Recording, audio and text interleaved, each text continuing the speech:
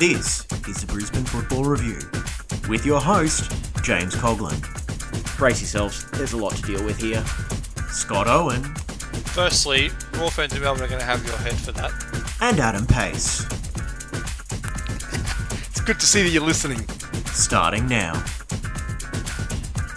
Well, the transfer window is closed in the A-League, and that means we're pretty much set for the remainder of the season. And the good news is there were no major additions or departures on the Brisbane Football Review. It is the same three guys as always, James, Scott and Adam, coming your way for episode 25 of season 7. God knows how we've made it that long, but it is unheard of stability in the podcasting world. Scott, how are you? Not through a lack of effort, James, I can assure you. How are you? Yeah, I know you've been trying to offload me for the last couple of years, but no one wants to take on my contract. Adam? I haven't sent Adam overseas a couple of times, nothing. There's no interest. Our transfer agent, Adam? It's hard, Yak. We'll wait till the domestic transfer system is operational. Maybe more luck then. Yes. But good afternoon, gentlemen. You never know. And the crying you hear in the background is my son realising that it's bath time. So go well, Tommy. Our thoughts are with you. He was also hoping for a transfer, I think. He's disappointed. Yeah, he wants to just go full-time to his mother because apparently watching football with Dad gets boring. We did actually watch the FA Cup this morning on Paramount Plus. It was the Wrexham-Sheffield United tie, and, well, he's still disappointed that Ryan Reynolds FC has been eliminated. Good riddance to Team America. Well, even though Reynolds is Canadian. Oh, I don't know. I don't care, really. And also, let's not forget that Rob McElhaney, while he is, financially invested in Wrexham, as the guy responsible for It's Always Sunny in Philadelphia, he may be hoping for a different sort of sporting success over the next few days for the Philadelphia NFL team. Wrexham, of course, James, soon to be in the same league as Manchester City. Yeah. Yep. Yeah, no one's questioning our financials because we don't have any. That's right. All right, let's get into it. We'll talk about the Raw's results from the weekend. We'll start in Adelaide on Saturday night. It's a 2-1 loss to Adelaide, but not without its talking points, especially on the pitch. I feel like if we saw this effort in weeks 1, 2, 3 or 4, we'd be saying that was a good performance, hard done by to come away with the loss. But now it's good performance, but not good enough as they went down 2-1 to the Reds. I think they came out with a very clear plan, but unfortunately, Scott, fell just a bit short. It did. The first minute aside, when the Raw could barely get a foothold on the ball, they started off really poorly, but after that first 10 minutes, the next 80, James, they were really, really impressive. They did have a lot of the ball, they created a lot of opportunities, and unfortunately, the tail of the season for the Warriors, they just don't take the chances that they create, unfortunately, and Adelaide came through with the late winner from Irankunda, and you're right, they played really well, but at this point of the season they do need to start getting some results as opposed to just playing well. There's some individual moments in the game which we'll probably talk about in the next few minutes, but on the whole a decent performance, but need to start picking up points, unfortunately. Yeah, we're at the stage of the season now where when we're in the Raw's position, that decent performances don't cut it as far as the end result. Look, at the end of the day, it's 0 points earned and 2-1 loss, and you can also tell the frustration. Just some of the sort of comments that come out after the game. It's just it is becoming a very very I guess a frustrating place at the moment because look, the Raw were good value, and it was a moment of brilliance after a moment of sort of a poor play that handed the winner to Adelaide United. But like I said, and as you rightly said, if this is a performance in week 4, you say, oh well, it happens, you move on. Problem is that for the Raw, the time is ticking low, and I think it's getting to the point where it might be too little, too late. As far as if once they get it all together and try and put a run, it may be for naught. Well, yeah, and that's where I keep coming back to as well, where they've lost 4 of their last 5 now, to either side of the draw with Melbourne City, which again, that was a good point, but 1 point out of a possible 15 does leave you wanting more, especially when you consider this was a side that began that run, I'm pretty sure, in 4th place on the ladder, and now they find themselves down near the bottom just because of how tight the competition is. And yeah, it was frustrating. Things just aren't breaking their way as well, and they just cannot seem to catch a break. And my big concern right now is that the frustration is really evident. Even just watching it on TV from a distance, you're seeing the frustration of a group of players that know or that feel, and in their mind say no, they're definitely better than their current string of results suggest at the moment. And that is probably where they are finding the biggest issue with this current lack of results overall, where, you know, from the top to the bottom, they all know they need to start winning, and it's just not coming their way. And look, they went to Adelaide with a very clear plan. They were trying to attack Joe Gauci at set pieces, who was very, very vulnerable. I think Tom Aldred in his post-game with Channel 10 called him Flappy something or other, or Flappy Hands, I think he called him. Yeah. Flappy Hands, yeah. Yeah. It was basically just calling him out, saying, like, they thought they had the winning strategy, and if not for a lengthy and arguably inconclusive VAR process, it would have been, at the very least, a 2-2 draw with that. And I do want to give credit. Now, this is purely my gut feeling, and I don't know it to be true, but I'm going to give plenty of credit to Paul Jones, the goalkeeping coach, because I think he was the one that would have studied the footage and come out and said, I think we can get after this guy by just putting him under pressure with corners and set pieces right in that 6-yard box. And it paid dividends, especially off that first goal, Scott. It did absolutely pay dividends. It was clearly a very well thought out strategy, and not for the first time the Roar have come up with little strategies like that in games where they target particular weaknesses of a particular team. They clearly noticed something in Joe Gauci's goalkeeping, James, that he is not good at crosses on his goal line. He might be okay coming in and taking them further out, but when they're right on top of him, he clearly has a deficiency in his game, and that's what the Roar clearly targeted. The first goal, the goal they did end up being given, came from that as well, with a nice finish from Joe Knowles on the near post. And then there was the second one, which, I mean, I get the complaints. I do. I genuinely understand the Roar's complaint, but we all know the rule. You can't touch the goalkeeper, whether it's fair or foul. As soon as he got touched, you knew they're going to check it, and as soon as they went and checked it and saw one replay, you knew what was going to happen. I thought Andy Harper explained that really well on the commentary. Actually, he said, I can see why it's been given, but there probably should be more latitude given to the attacking player in those instances. So I can understand the Roar's complaint, but we all understand why it was ruled out and why it was probably, unfortunately, the right decision. A frustratingly correct interpretation of the letter of the law is the way I describe that. Would have loved to have seen it stand, because I still think the contact on Gauci's shoulder was incidental, but conversely, say that was Hiroshi Ibusuki doing that on Jordan Holmes, I'm fairly certain we would all be screaming bloody murder at him. Yeah, look, that's the things. I agree with you boys' sentiments on that. Is that yeah, look, as disappointing as that decision was to get overturned, I can see where it came from. I just question about whether, benefit of the doubt, as far as, I say benefit of the doubt, whether it was conclusive that Joe Knowles definitely took out Joe Gauci there. It wasn't, a competition there, considering that it was the fact that Joe Gauci was probably already beaten from the corner. That it was a got to remember, it was a corner that went directly in from Carlo Armiento's boot. So whether, but like I said, as we know, as a guideline, look, you lay a finger on a keeper in a live situation, 9 out of 10 times you're going to get that overturned. I think the last time I saw it not get overturned was in 2006. Gee, I wonder what happened in that instance with Mark Schwarzer against Japan in the World Cup. But the rest really hated us in that World Cup, didn't they? Yeah. Yep. I think Lewis... The fix was in. Gus did to him, but... well... Didn't you see on the replay? He nearly tried to rip the TV screen off to boot the TV screen down the touchline. But anyway... I miss those days. Yeah. But either way, I can see why they reached that decision. It doesn't make it suck any less, from my perspective, but... Yeah, a frustratingly correct interpretation is what I keep coming back to, and...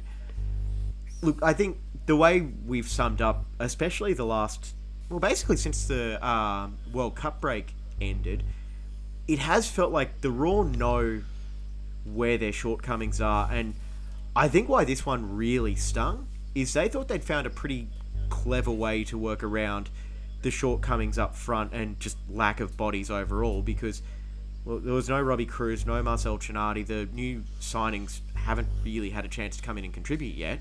More on that later. But I think they felt really good about the way that they were planning on working their way around those shortages in the squad, and they thought that they'd done enough to come away with a win there. And unfortunately, it was a piece of brilliance from the teenager Irukunda off the bench. The kid is 16, and look, you've got to sometimes just give the opponent credit for just being coming in and being the best player on the pitch. Scott, we'll go to you first because I know Adam's got a love letter to write to Irukunda. Well, he can keep writing for just a moment, because this is the second time Nesta Irukunda has come off the bench for Adelaide against Brisbane Roar in this season, James, and absolutely been spectacular. Came on at half time, I think, in that first game back from the World Cup break, and he was absolutely dominant in that game up in Redcliffe, and then he came on in this game. The thing I like most about him, if you saw his post-game interview, is his attitude. He's not satisfied. He knows he has to improve, and he's talking about it. He said, I didn't play all that well, but I scored. And that's the really great thing about the best players, is they know when they're not playing well, and they want to find ways to get better. So I think he's a real prospect for Australia. It goes without saying, but the attitude, almost as much as his actual football ability, is what will carry him. Cap him, Arnie. But my other point on that as well is, I love that post-game interview, but I understand wanting to be hard on himself, especially because Carl Viet had to sit him down once or twice just to talk to him about professionalism and work ethic. And I think he's managed what is still essentially a kid really, really well. But I do hope at some point, Irukunda is at least able to sit back and go, you know what? I scored the winning goal for my team again. I hope there is still a part of his mind that doesn't, they can at least appreciate the fact that he's off to a really good start in his career, and if I'm Adelaide, I'm thinking that's probably going to add another 0 to his future sell-on clause. Yeah, look, I think what fascinates me about Irukunda, and he's one of my favourite players in the league right now, and it is because he's just fearless. And you knew the moment he intercepted that ball from Joe O'Shea, he had one thing in mind. You could just tell, and that's drive and shoot. And that's just instinct that, it seems to be, not only it seems to be, lacking to a point in the league, it seems to be, to the most part, what's being coached out a lot of our kids in the youth development at the moment. So the fact that, he has the guile to sort of, make one decision. And you know what, if he missed or he shot it wide, I don't think anyone would really, care. I think it's that good a play, but the fact that he, just put his boot through it, and he gave Jordan Holmes no chance. And I don't think there'd be many keepers in this league that would have had any chance on that. So, look, to that point, you got to say that this was one of those times where you go, you know what, he took the moment, he scored. And that's, at the end of the day, it's something that the Raw are not doing at the moment, are taking their opportunities, be it, fair and square, or having it taken off them. Yeah, and I think it also just comes down to the fact that Irukunda is one of those promising young players that, in a way, doesn't actually know any better. So that's the best thing. Yeah, and look, I think eventually he's going to make Adelaide a lot of money. I keep joking to you guys that our Facebook chat is bugged. The minute I said that, the next 5 tweets I saw popping up were basically of the same thing, going, all right, which European club is going to sign Irukunda before too long? And I hope he stays at Adelaide for another year or two. Just give him that little grounding before sending him overseas. But I would not be surprised to find him as a part of Australia's starting lineup in the 2026 World Cup. I'll just add to what I was saying, and not just to Irukunda, but there's a number of players that are all of African descent.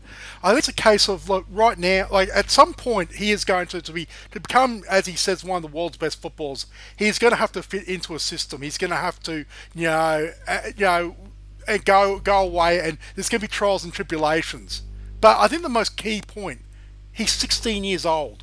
And I think the worst thing he can do right now is try and boil that up and try and sort of put him in a system. Let him enjoy it. There's plenty of time in his career for him to to be able to be molded into a system. Not necessarily in this country. It might be over in Europe. It might be somewhere else. So, and I think at the moment, and I know Carl Viet, I know we asked the question when they were up here for that game at Kayo Stadium a few weeks ago. Is I think they've got the right thing and the right attitude with him. Is that just let him be and just gently mould him into that. And then, like I said, he's 16 years old. And that's the most fascinating thing about it.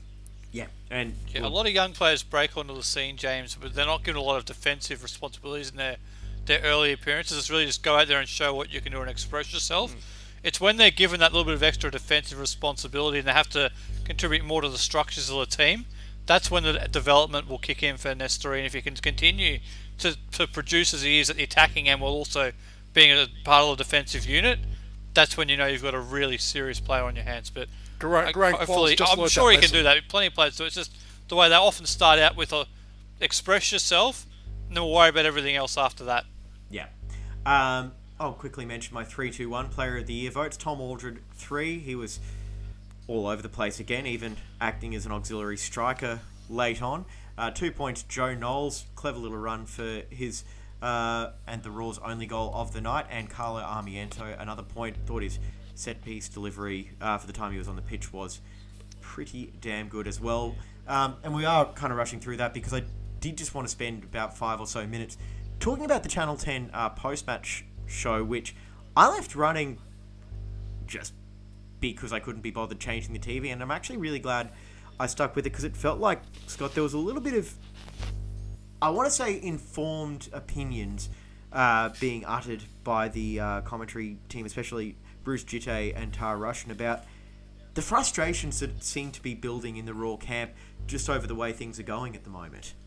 Just before I touch on that, congratulations to Taras Kamulka on his debut on Saturday night, player number 203 for the Brisbane Roar. But it was very clear, wasn't it, in the post-game show, there was a pretty serious discussion 2 or 3 times over that post-game show, about half an hour there, where they were talking about the frustrations at the Brisbane Roar in the way that at the time there were clearly questions on would they be bringing in players. Turns out in hindsight, yes, they have. We'll get into that in a minute, but it was a pretty serious conversation, wasn't it, in terms of clearly there's some frustrations that are bubbling to the surface, at least in the 10 commentators' mind, and it was an interesting chat that they went through, and without really saying a whole lot, they kind of hinted that there's a bit of frustration going on behind the scenes. Yeah, and I think you watch the post-game interviews from Warren Moon and Tom Aldred as well. I think that frustration is there for all to see as well. I don't think that's really a whole lot of a well-kept secret where this is a side that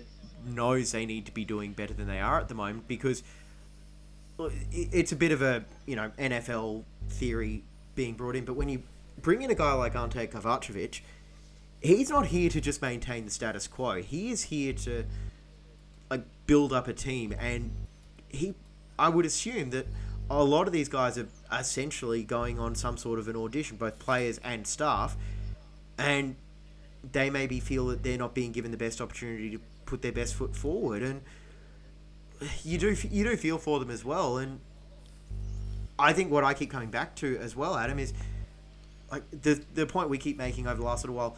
This is a competition where they are more where any team can make some noise over the remaining 10 or so weeks, and I think this is a side that still feels like they've got a lot to offer over the coming months. It's I think the thing is, I think with the frustration, I think also as well, what from the outside looking in, is that this is a team that are close. They're close, but it's not good enough in a results-driven business. And I think it would be easy to say that if they were getting beaten comprehensively 2-3-0 every week, and they're just not at the races. As far as the rest of the competition, it's probably easier to say, we're just not good enough. But this is a side that, even though they've only managed to pick up 1 point their last 15 on offer, they are still close enough. And I think that's the frustration, is that, and if they had the points in the bank earlier in the season, this is not so bad. Like, you look at that 9-match unbeaten streak. You turn 6 of those into wins, and all of a sudden you say, okay, it's a mid-season slump. Whereas now, this is a case of it's, all hands on deck. There's trouble, and even though the A-League, there is no relegation, that's one thing that, those that are pro-relegation advocates seem to point out, there's no consequence. I'd like to tell you the players and the staff, I reckon I would say that if they don't, get some sort of success out of the rest of the season, I think most of them might be out of a job, or at least with the Brisbane Roar Football Club by the time the season ends. Because I think it may not be relegation, but I think contracts are on the line. Scott? Yeah, we've seen it in the past. Yes, I get the point about the relegation, and there's not in the league, but the teams that do finish at the bottom, James, there's normally a fair degree of turnover, isn't there? So there is always something on the line. It's a really crucial 3 weeks just for the Roar coming up, because they've got Central Coast, Sydney and Perth. 2 of those 3 games are at home, but they're all 3 teams that are in pretty good form. I mean, even Sydney in the last couple of games have just started to find themselves a little bit. So this 3-week period now is going to be absolutely crucial for the Brisbane Roar. How quickly can they get the new signings up and running? They're all in the door now, we know that. The window's closed, what they have, and they've brought in a host of players which we'll get to. How quickly can they get them up to speed, and can they get the result in the next couple of weeks? Because there's 11 games to go, James, but these next 3 are going to be absolutely crucial against 3 teams who are fighting for spots in the top 6 and had really good seasons, 2 of the 3, and Sydney have just found some form, so these next 3 games are going to be really, really important. And we'll talk about the transfers coming up, but just above all else, it's just arresting the slide in results and just injecting a little bit of confidence and joy back into this side. And we've spoken to the players, we know that a lot of them do generally have that sort of, I want to say, professional but positive outlook, day to day. And I think right now, I can't imagine any of them are really enjoying how things are tracking right now. So I think for me, it's just a case of getting some confidence. 2 wins since the World Cup break? Yes. Victory in Newcastle, right? Yep, that's right. So it's just finding a way to build that up. But you look at the ladder at the moment, 3 wins, 7 draws, 5 losses. You turn one of those draws into a win. That's 18 points. You turn one of those losses into a draw. You're basically right there with Sydney FC. So there's a lot to play for coming forward. We'll get onto that a little bit more. But right now, we're going to talk about a Raw side that did pick up a win in Adelaide, and that is the A-League women, who had a real, just rough arm wrestle against Adelaide United in a match that I'm pretty sure left several players battered and bruised. But the Raw did come away with all 3 points thanks to a late Jessie Rashett goal. And a big confidence-boosting win for a side that needed it in that competition as well, Adam. Yeah, I said that they needed the win, and they duly saluted. So, but obviously not in the manner I thought they would. I thought that they might actually start the goal scoring spree. But a opportunistic Jessie Rashett winner, unlikely hero, her first goal in the A-League women. And look, at the end of the day, I think both teams would have been, satisfied with a point. Because it was a tough, bruising game.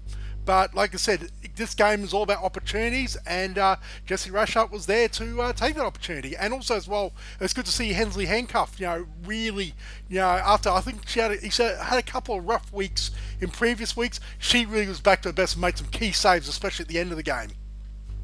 Yeah, Handcuff was great at the end of the game. It was a game that, for the most part, James, lacked goalmouth activity, wasn't it? I think the Raw only had maybe 1 or 2 shots on target in the match. Adelaide only a handful more than that. It was almost like it was 2 sides who lacked a bit of confidence in the front third, trying to figure out a way to regain some of that confidence. And from the Raw's perspective, they got a couple of set pieces and they made one count, didn't they, with the goal for Jessie Rashett. So it might not have been pretty, but it was an effective win, James. And for the Raw, in the context of where they are in their season, like we said with the men's team, they need to start picking up points. And 3 points on the road against Adelaide is a really, really important 3 points for the context of the season. And now they come home this weekend and look to push towards that top 4, which is looking like it is probably a race between 5 teams. I don't think anyone other than the Raw at this point can probably get into that 4. So it's probably a battle between 5 teams, which you thought at the start of the year, and Raw are trying to close that gap. But it's a crucial 3 points. Yeah, just trying to find a way to crash that party, as it were. But yeah, I'm looking back now and just thinking, you mentioned as well, like, this is a side that definitely needed the confidence boost of that win. Going on the road, picking up 3 points, and earning a clean sheet as well. And it is similar to what we were talking about with the men's team, where they needed, like, the performance wasn't necessarily key there. It was the scoreboard when the referee blew full time. And look, I don't think many people will say that's the best game that they've ever watched, but it doesn't have to be. They just need to keep finding ways to pick up wins, stay busy, and just give themselves something to play for in the coming weeks. A couple of things I did want to just to ask you guys about on this too. Scott, did you see Katrina Gorry's bandage in the first half as well? It was brought up on the broadcast, and eventually she just decided, no, that's uncomfortable, I'm getting rid of it. Yeah, she had it in the first half, didn't she, round to one of her legs, and it was gone in the second half. So maybe it was just too restrictive for her in terms of her movement, and she did play better in the second half without it. So I'm not sure whether there's a serious injury there, but have to wait and see. Hopefully it's nothing too serious, because I know what an important player Katrina is, not just for the Raw, but also for the national team. So hopefully it's not anything that's going to be a serious concern going forward, but yes, I did notice it. Adam? Yeah, well, it's interesting that obviously the Cup of Nations is 2 weeks and the league actually goes on break after next week. So it'd be interesting to see, whether she appears with that bandage or shows any signs of discomfort, going into the match on Saturday, which we'll get in the preview later.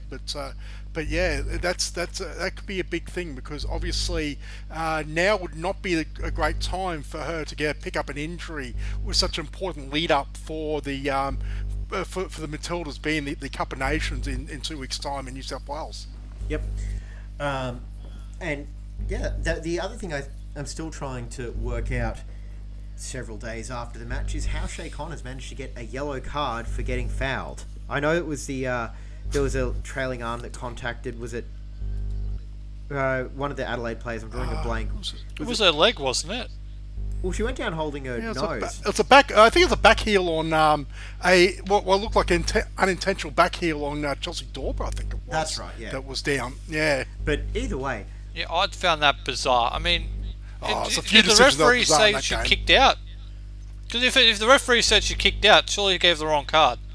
It was just a really, really odd thing. I mean, to give a yellow card, there's almost like, something happened. I don't know what happened. We'll give a yellow card, but it was really odd. To me, it was incredibly harsh, but it didn't cost her anything. Look, I agree with that. If it, like I said, it's almost like, we're going to give you a yellow card because we're not sure, which then means that you can't go back and review. Because if it was intentional, and being objective here, that clearly if it was intentional, it's a red card. There's no clear that, or it was accidental and it should have been nothing at all. So yeah, it was a rewind. But there's a few decisions. I think both sides feel a little bit questioning after the game. I think it wasn't the most straightforward refereeing performance, unfortunately. Yeah, but either way, they got through another 90 minutes, 3 points, and that means, Adam, it's your turn to do the 3-2-1. More great scheduling, I should say, by the way, as well. Another tremendous kickoff time. Yeah, well, we'll leave that for this week because we've got other stuff to talk about, including Adam's 3-2-1 Player of the Year vote. So who have you got? Yeah, 3 points. Jamila Rankin. Thought she was excellent in defence. I think obviously we continue to see her develop into a very, very strong centre back, and this was one of her better performances. 2 points at Jessie Rashard. I think you can't go without mentioning that she got the game-winning goal, but also as well did a ton of work down that left side. And 1 point to Hensley Handcuff. Good to see her keep a clean sheet. Yep, that's pretty much it. Now, we did start off talking about the transfer business for the Raw last week. I think we left off with the reported but not confirmed story that they were signing Robbie Cruz, and there was 2 in, 2 out on deadline day yesterday. Defenders Anton Milinaric and Connor Chapman departed. Chapman was part of the Victory's frantic recruiting spree.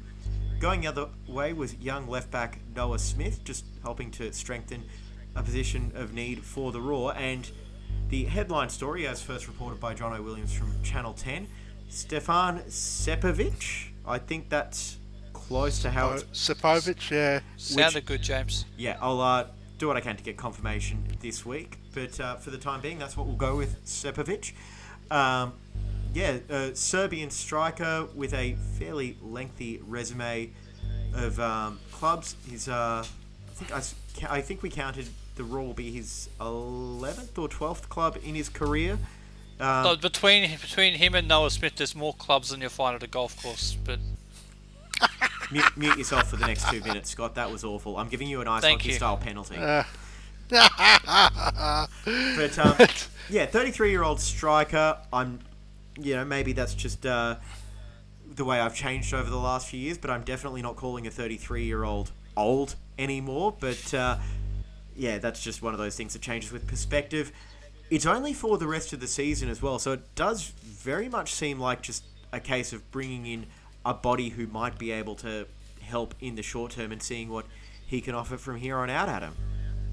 Yeah, look, and he's a player that has, as you said, a very, very lengthy resume as well. And look, I wouldn't be put off by the number of clubs, because it sounds like that maybe he might be an expert in going in on a short-term contract and doing the business. Like I said, a league winner in 3 countries, being in Hungary, in Spain, and in Scotland for Celtic.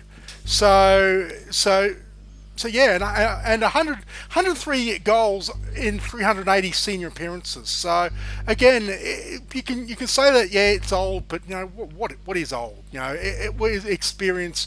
Look, he didn't set the world on fire his last club in the Cypriot First Division, but then again, it's a case of he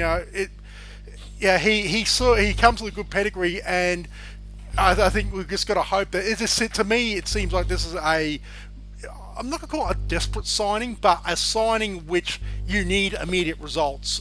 And I think this is the task that's ahead of him, because the Raw immediately need goals. I describe it as a signing designed purely to fill a hole for the rest of the coming season. I don't think he's necessarily going to be around to, try and be the long-term striker for the next 5 years like some of these other players they might have been hoping to be as well. I think it's basically just signing a guy that fits the profile of experience and a decent goal-scoring record to fill a hole, and he was essentially the best option available. All right, Scott, your penalty time is over. What have you got to say on this? More terrible refereeing there from you, by the way. That's what I'll start. But in all seriousness, you look at his record. It's very similar to Andrei Kaludrovic, isn't it? When he arrived at the Raw at roughly the same time in a season, almost the same type of a situation for the club as well. So, and he had a pretty similar pedigree before he arrived. And you look at what he did in his time here in the A-League for the Raw. That was pretty good. I think it was 5 goals in 10 or something roughly along those lines. So, it's not it's a path the Raw have gone down before. So I think Adam said basically if it works, it could be the long-term solution. If not, he's here for the end of the season. So I don't have a problem with bringing him in. It's a position we know they desperately needed to bring somebody in. They haven't scored enough goals this season. He's proven he's a goal scorer in European competitions all around the continent. He can clearly adapt to different scenarios. So it's a worthwhile punt, isn't it, James? I mean, they had to bring somebody in, and you might as well bring someone in who's proven he can adapt to different leagues and situations, and someone who can score goals. So I think it's a worthwhile signing, and hopefully we see him banging in the goals for the Raw sooner rather than later. I know I've got a stat here. Three of the clubs that Sepovic has played for, the Spanish clubs Malaga, Sporting Gijón, and Getafe. The last player to have played those 3 clubs and feature in the A-League was one Diego Castro. So if he's half as good as him, I know you don't agree necessarily or can actually defend, as you like to say about Diego Castro. Look, I think we'll be on a winner. But to me, he seems like a hired gun, and I think at this stage is what want. But look, yeah, that's I gotta say that I actually stole that stat from our friends over at Far Post Perth. So you keep stealing James's material, you'll be in the penalty box as well. It wasn't his material. Oh, except the yeah. Well, I was going to make that joke as well, but yeah, like in terms of just if you list the attributes of him, is veteran striker, experience. He ticks the boxes. When you look at the specific player resume, I do still have some questions. I think it's been a while since he's actually played, according to some as well. I don't think he's featured of late. When does the Cypriot League run calendar year, or does it run like most European leagues? I think it must do calendar year. I think. That was his last club over in Cyprus. So. Okay, so November. But yeah, I don't hate the signing, but I am also not thinking this is going to be automatically this is going to be the saviour for all the Raw's woes.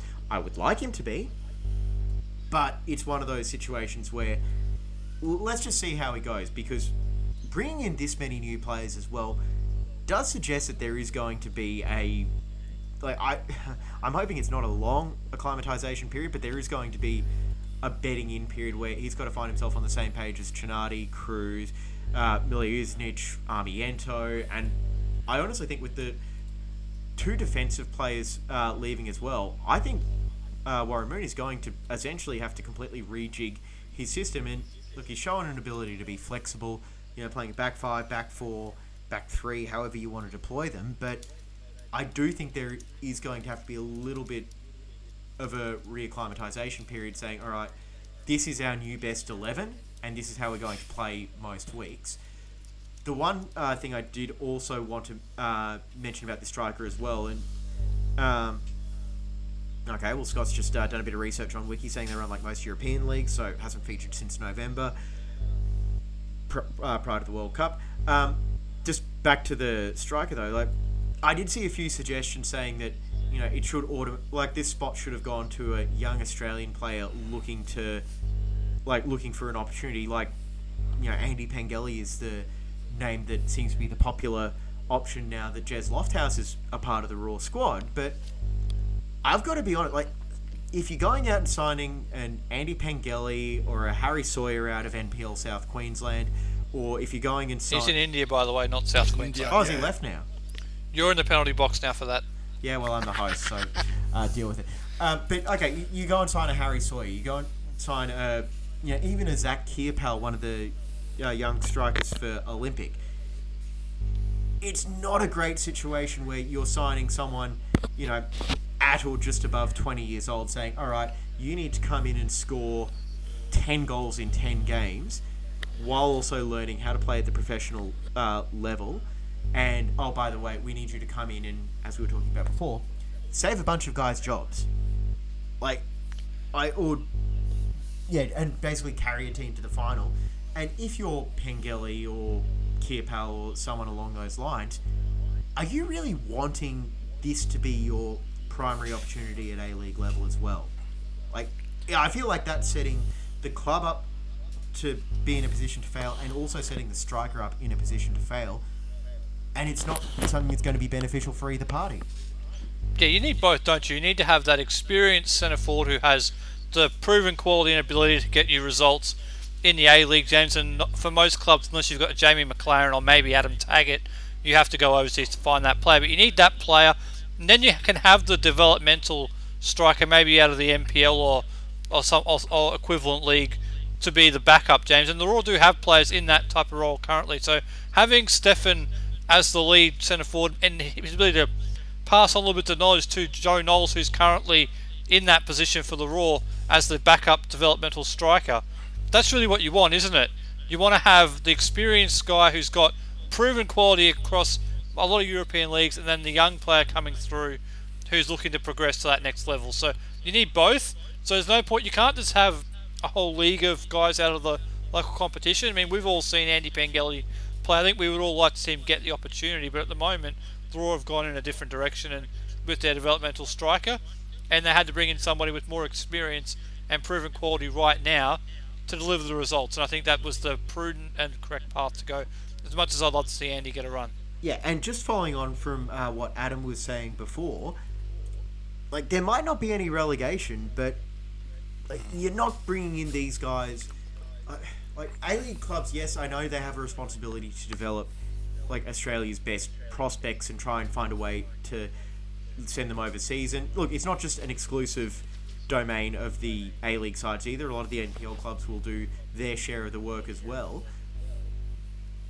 But this is still a results-driven industry, and they can't just give young players, 20 games or 20 starts a year for the sake of giving them 20 starts a year, because, like, I'm not going to specifically mention people, but we all see, certain ones in our replies who say, oh, it's great seeing the young player get a chance, great seeing a young player get a chance. Then when they don't score for 3 or 4 games, oh, they're rubbish, bin them, they're no good, bring in someone else. Like, it's not...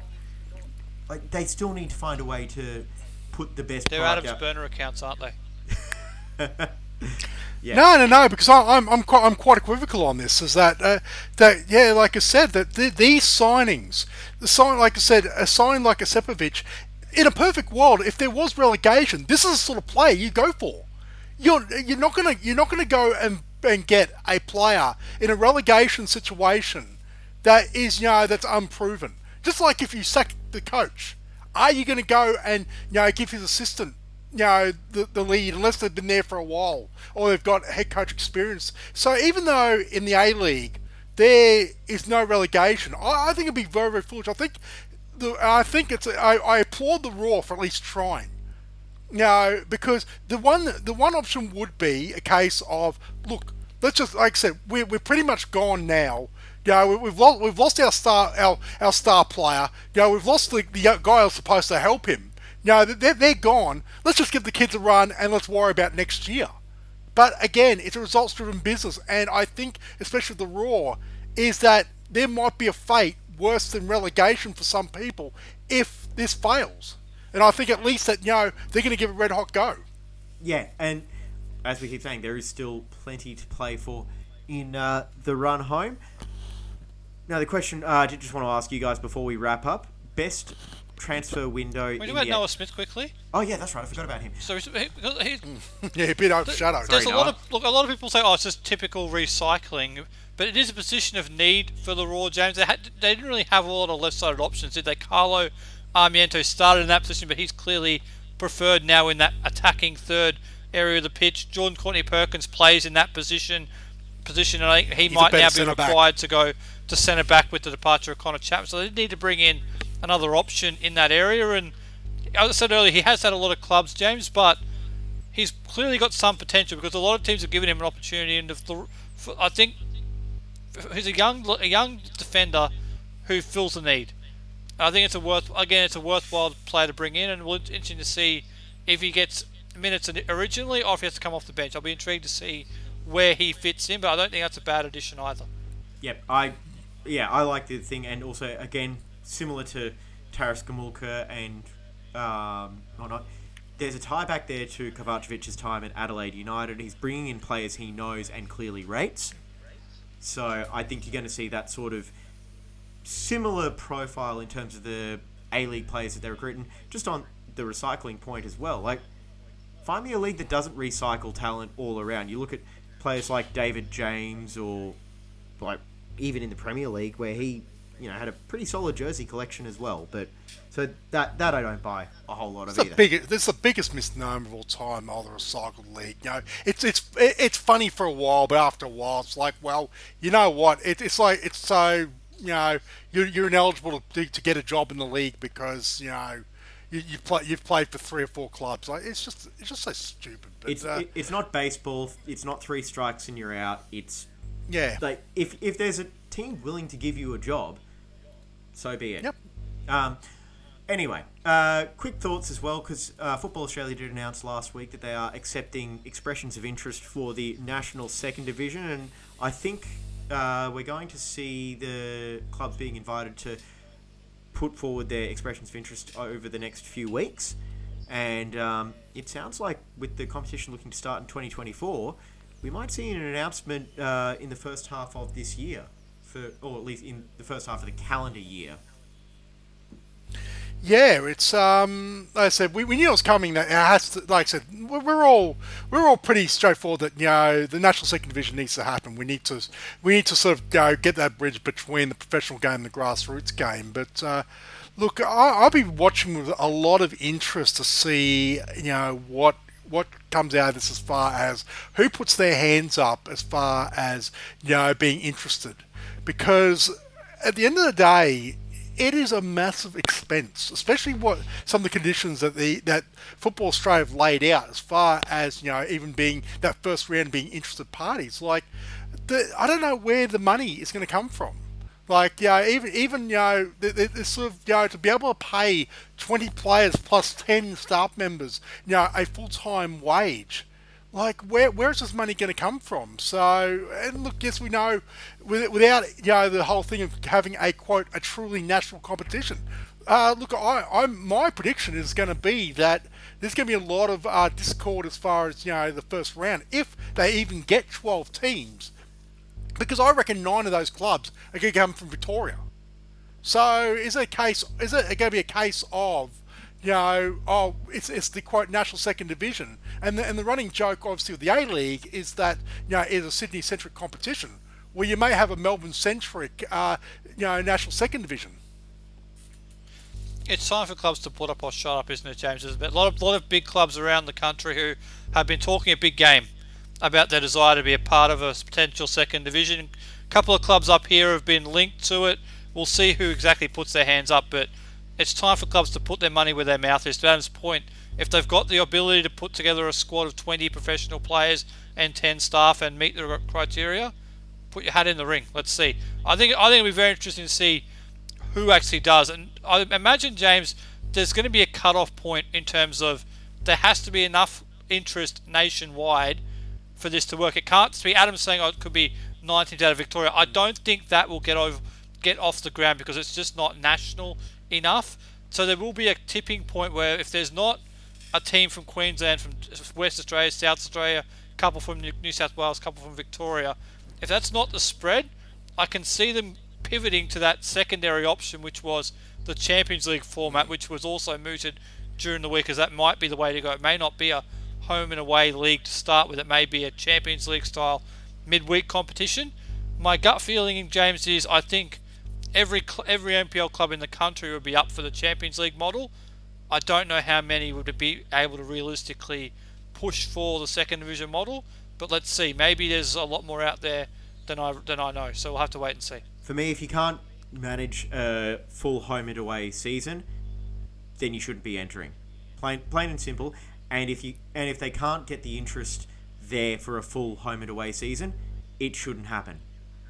I'd also go one step further and say, look, I'm sure that there's clubs out there that probably could find an investor, find a sponsor that could fund that for the first year, maybe 2 years. But I'm not looking at 2024. I'm looking at 2026, and thinking that not everyone can win, not everyone can be successful in this league. And at some point, those teams that aren't successful, their benefactors and who are propping them up after year 1, year 2, are going to start asking some serious questions about the rate of investment, the return on investment. And I think at the end of the day, what we all want a national second division, but we also want one that's going to last more than 2 or 3 years. Because at the end of the day, we're not, like I said, there's no question there are probably 4 or 5 clubs that could do it no problem, have got the support that they'll be in just by putting their hand up. But a league is not 4 or 5 clubs. It's 12 strong clubs. Then be able to support that with a pathway for teams to be relegated, promoted. The fact that teams have got to leave their current competitions. If they leave and then get relegated or have to withdraw, will they be welcomed back? There's so much on the line, and like I said, it's easy to say right now, we've got the money for 2024. Do you have the money in a couple of years' time when there's going to be questions asked about whether this investment's worth it or not? Yeah, and I think that is also where a lot of these teams, I think, the ones that we are going to see going in, they're probably going to look to make a splash early on for that commercial boost. Yep. And it is going to be very interesting just to see how it is structured early. Like, I can understand the skepticism as well, and look, I do eventually want to see a situation where you've got, a national second division, possibly even a third tier eventually, where you do have a full connected pyramid. But the one thing that I do feel like gets missed a lot by, the supporters of some of those more historic clubs who say, oh, well, take a look at these A-League sides that aren't going to be able to survive if they drop down to the second division when we get promotion and relegation. Let's not be too confident here that every side that goes into the second division and struggle is going to find a way to survive either, because I do think a lot of these clubs are we are going to have a couple of clubs that find ways to overextend themselves. I don't know who, because we don't know who's going to be a part of it, but there is going to be a situation where I think you're going to see some of these clubs going well beyond their means, and you're going to see them all of a sudden having to drop out for financial reasons as well. So, look, there's a lot of optimism for it going forward, despite what we have said. And I think we are really looking forward to seeing how it goes. But for me, aside from the prerequisites that Football Australia have laid out, it needs to, the clubs need to show that they are going to be sustainable, as you said, Adam, for 5 years under the current revenue projection models, maybe with a 10% margin for error either side. It needs to be a properly national competition. So if it's a 9 out of 12 in Victoria, say, it's not going to work. And you need to be able to commit to a full home and away season. That is first and foremost what you need as well, because for all the complaints about the third round of A-League fixtures being imbalanced at the moment because you're only playing some teams 3 times and other teams twice, you're at least getting 2 matches against every opponent in the competition. So that's where I'm leaving it, and we will have to keep moving on as well, because we do have... The lowest number they've said is 10, isn't it? Between 10 and 16 is what they're looking for. So at 10, you're probably looking at 3 from New South Wales and Victoria each, and then 1 from Queensland, South Australia, West Australia, and then a wild card. That's the bare minimum that you would need. Yep. And then if you're going to go to 12, 14, 16, you work it out from there. But that's the bare minimum to make it a national second division. But we'll see what happens when the EOI ends in May. And just to use parlance from my day job as well, $1 odds that one club that has been talking a big game is going to not choose to enter the second division because they don't think that the process is fair, or that they think the the entry is too restrictive as well. Again, don't know who, but I can almost guarantee that is going to happen. I could name some names, but we've got to move on, don't we? Yes, we do. This weekend, Friday, the Raw are at home to the Central Coast Mariners up at KO Stadium. What are you looking for out of this one, Adam? Look, I think it's going to be a good game. I think I think Raw are going to need to attack. I think Central Coast naturally are entertaining to watch, so I'm looking for this game to watch it. Obviously, Central Coast Mariners will be without their Vanuatu rock in Brian Kaltak, who was suspended. And look, I'd like to think that the Raw at home could be good, at least good for a draw. But I think this will be a very entertaining game. No Caltech may mean former Western Pride defender Dan Hall gets a start for Central Coast, which would be great to see him play back up here. James, the question for the Raw is who's going to be playing in this game? Is Marcel Canardi going to be ready to play? Is Sepovic going to be ready to play? Is Cruz ready to play? Right? Is Noah Smith ready to play? That's the big question, isn't it, James? Because we don't know. We haven't. None of them were, obviously a couple of them only arrived this week, and none of them played at the weekend in the game against Adelaide. So we don't know if they're ready to play.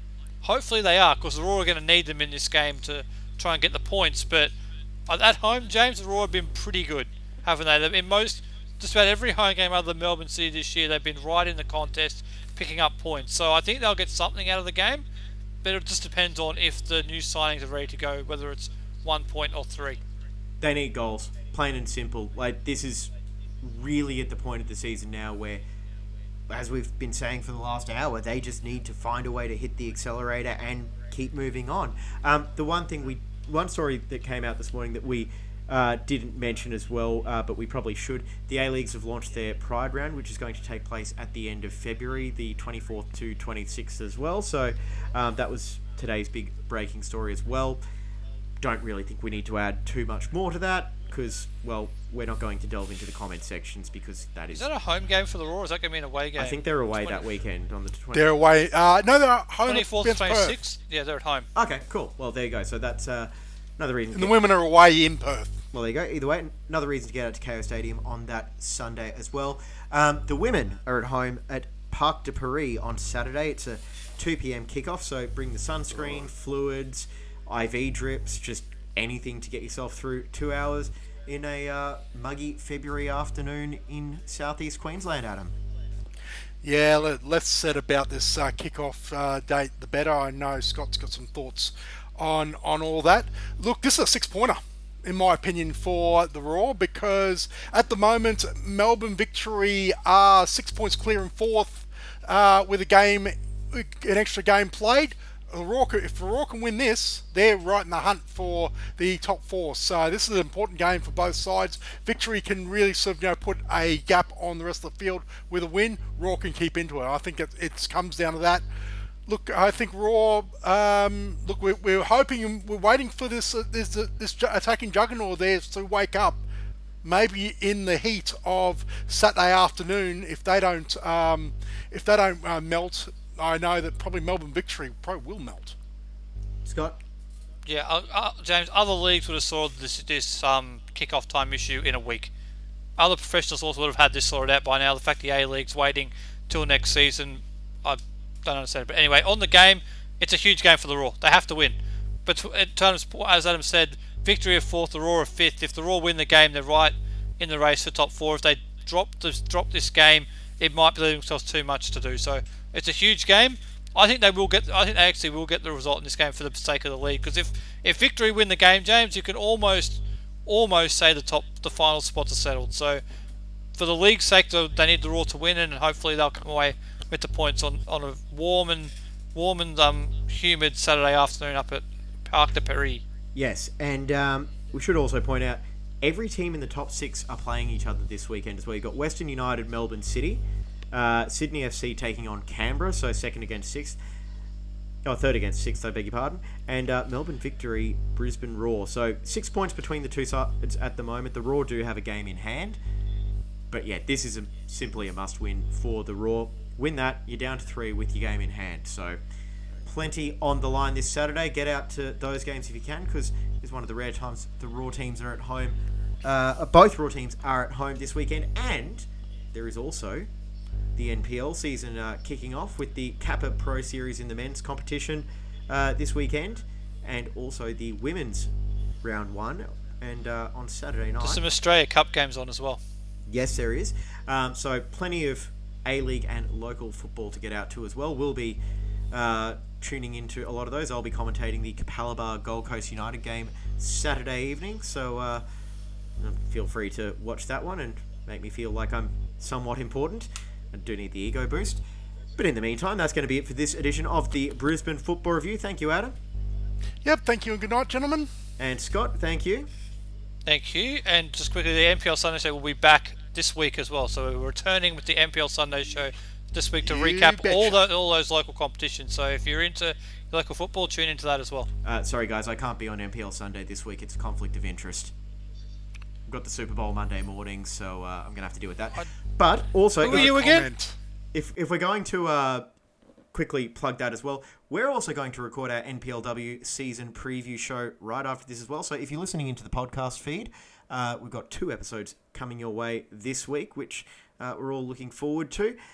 And also we will have NPL Sunday back on Saturday. I'm tipping the Philadelphia Eagles in the Super Bowl, and a 6-point weekend for the Raw would be nice to go with that as well. Thanks everyone for listening. We will talk to you later.